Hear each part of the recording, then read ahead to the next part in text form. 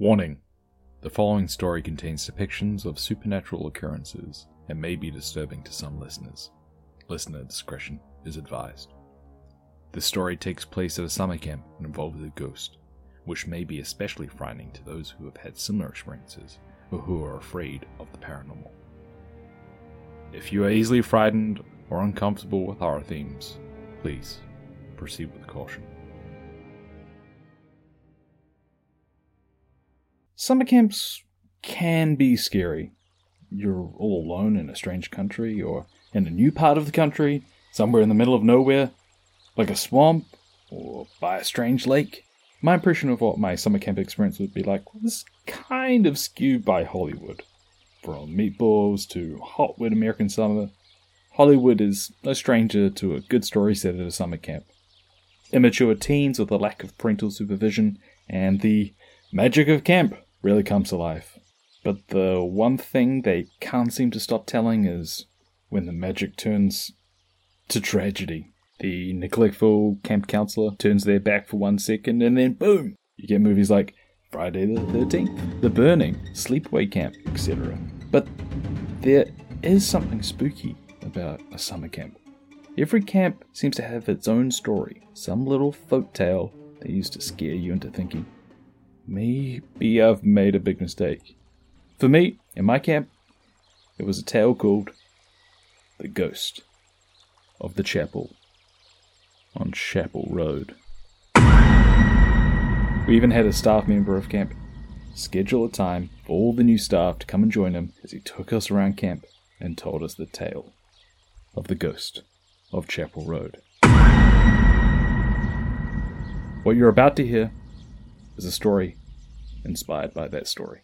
So come with me, grab your graham crackers and marshmallows, put on your smoke-filled camp-themed jumper, gather around the campfire, and share your favorite ghost stories. Because this is This One Time at Spooky Camp.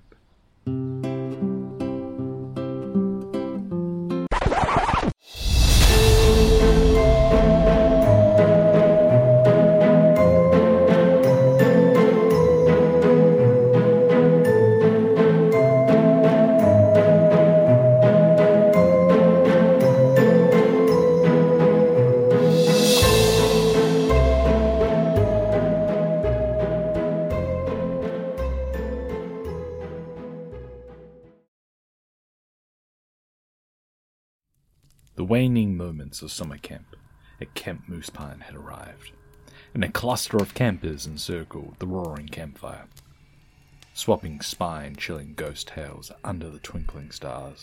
The faint crackle of the firewood complemented the eerie hush of the darkened forest, as Max, an introspective and reserved young boy, sat on the periphery, completely engrossed in the haunting narratives that his fellow campers recounted.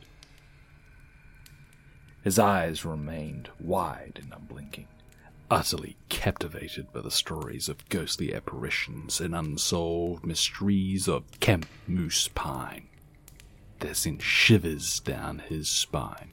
As he listened, the enticing aroma of burning marshmallows wafted towards him, making his mouth water as he longed to taste the delicious, gooey s'mores that his fellow campers were indulging in.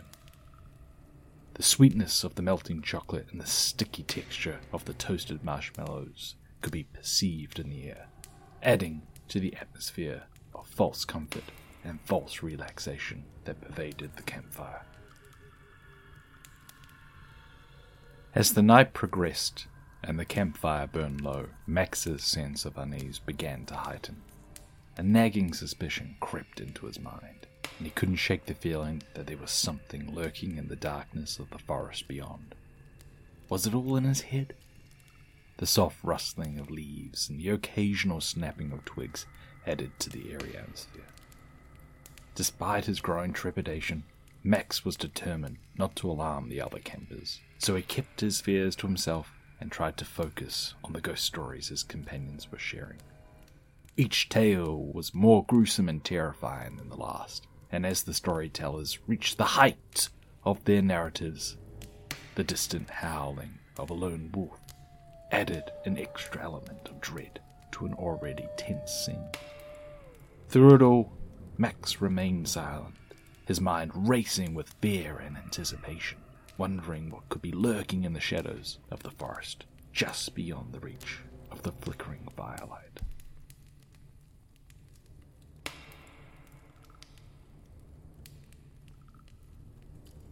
As the ghost stories continued to unfold, Max's attention was snared by one narrative.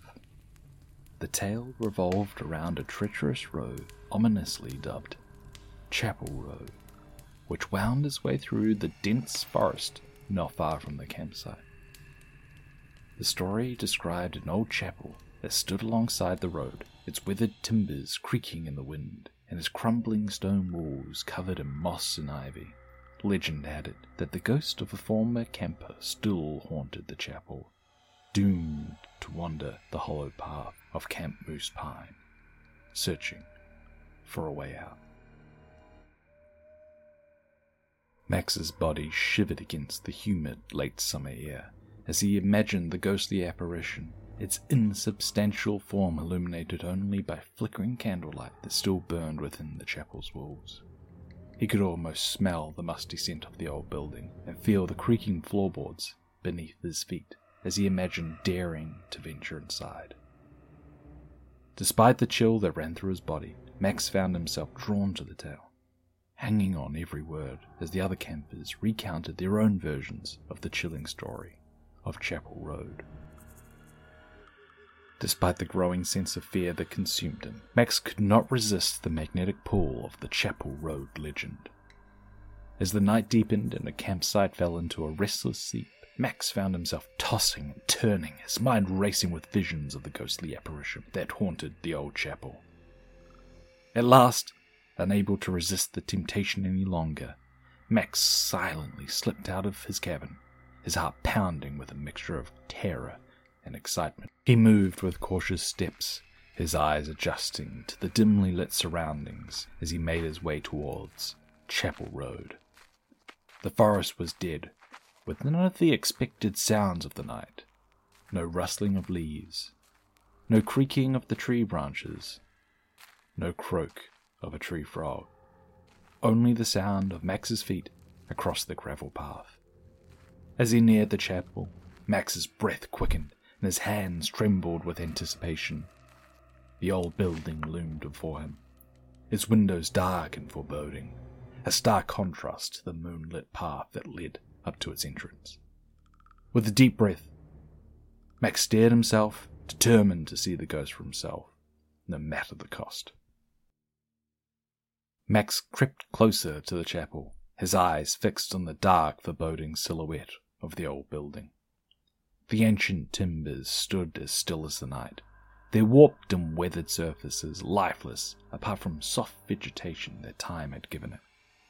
As he drew nearer, a sense of dread began to crawl up his spine, causing his breath to catch in his throat. There was something deeply wrong about this place, a feeling of unease that seemed to seep into his very bones. The air was thick with the humid stench of decay, a musty, mouldy odor that made his stomach churn. The air of Camp Moose Pine was unforgiving, even in the light of the moon. With a growing sense of terror, Max was driven forward by an irresistible compulsion to see the ghost of Chapel Road for himself.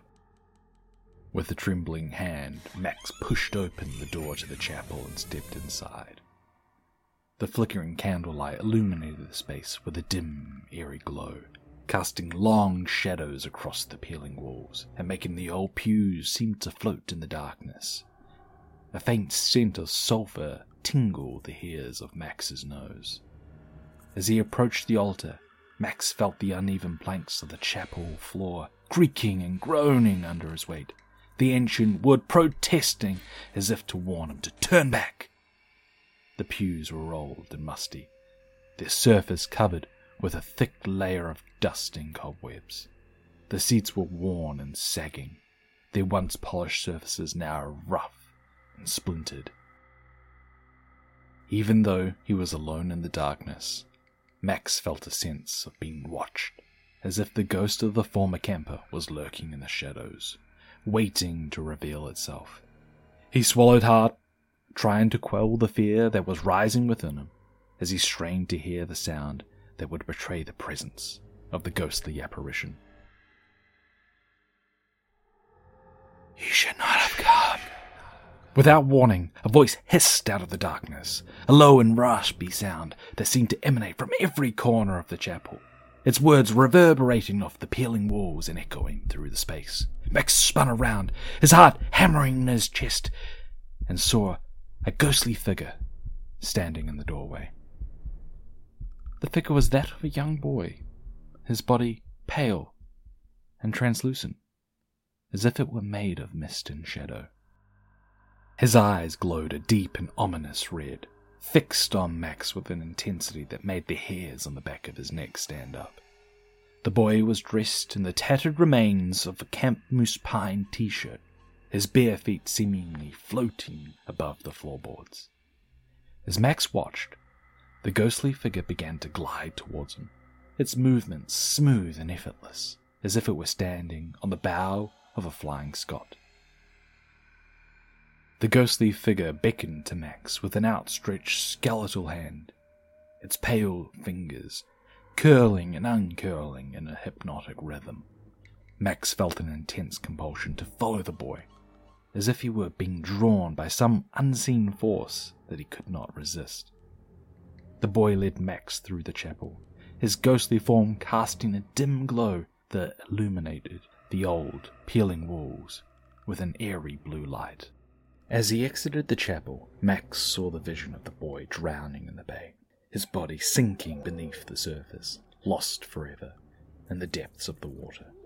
The boy's ghostly voice echoed in Max's head, a mournful and haunting sound that seemed to come from every direction at once, telling him how he had died at camp and had never been able to leave. A sense of despair began to grow within Max, like a creeping vine coiling around his heart. But the ghostly hand of the boy on his shoulder, cold as death itself, gave him a small sense of comfort amidst the terror that gripped him. In that moment, he felt a deep connection with the boy, as if their fates were somehow intertwined, and he shared in the ghost's agony as if it were his own. As the vision began to fade, Max's heart seized with terror as the boy's ghostly form suddenly began to contort and shift. It seemed to grow taller, more twisted, until it no longer resembled a human shape at all. His skin was the color of a bruise, and his eyes blazed with a hellish light. Max tried to move, to run, to do anything, to escape the horror before him, but he found that he was rooted into the spot, paralyzed with fear. The smell of sulphur that once stung his nostrils now caused his eyes to water, for the ghost was no ghost at all, but a demon in disguise, using the guise of a lost child to lure in unsuspecting victims. Max realized with a sickening jolt that he had fallen right into its trap, and that he was now its prey. Its voice was a guttural growl that seemed to come from the depths of hell, promising to consume Max's soul and possess his body. With a sudden, lightning-fast movement, the demon lunged at Max, its claws barred and its teeth gnashing with hunger. Max could only watch in terror as the monster descended upon him, its breath hot and putrid on his face, and he prayed that he would survive the night to see the light of day.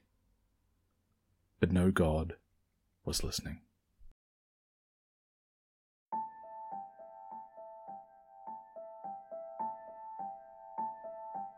Legends have whispered in hushed tones among the campers at every summer camp. The tale of the possessed camper who returns year after year, waiting for unsuspecting victims to claim as their own. The one camper that is at camp all summer. Now this camper is the quiet one, always lurking in the shadows and seeming to do little else but wait, never wanting to join in. They are the embodiment of an eerie, unsettling presence that will permeate every aspect of the campgrounds.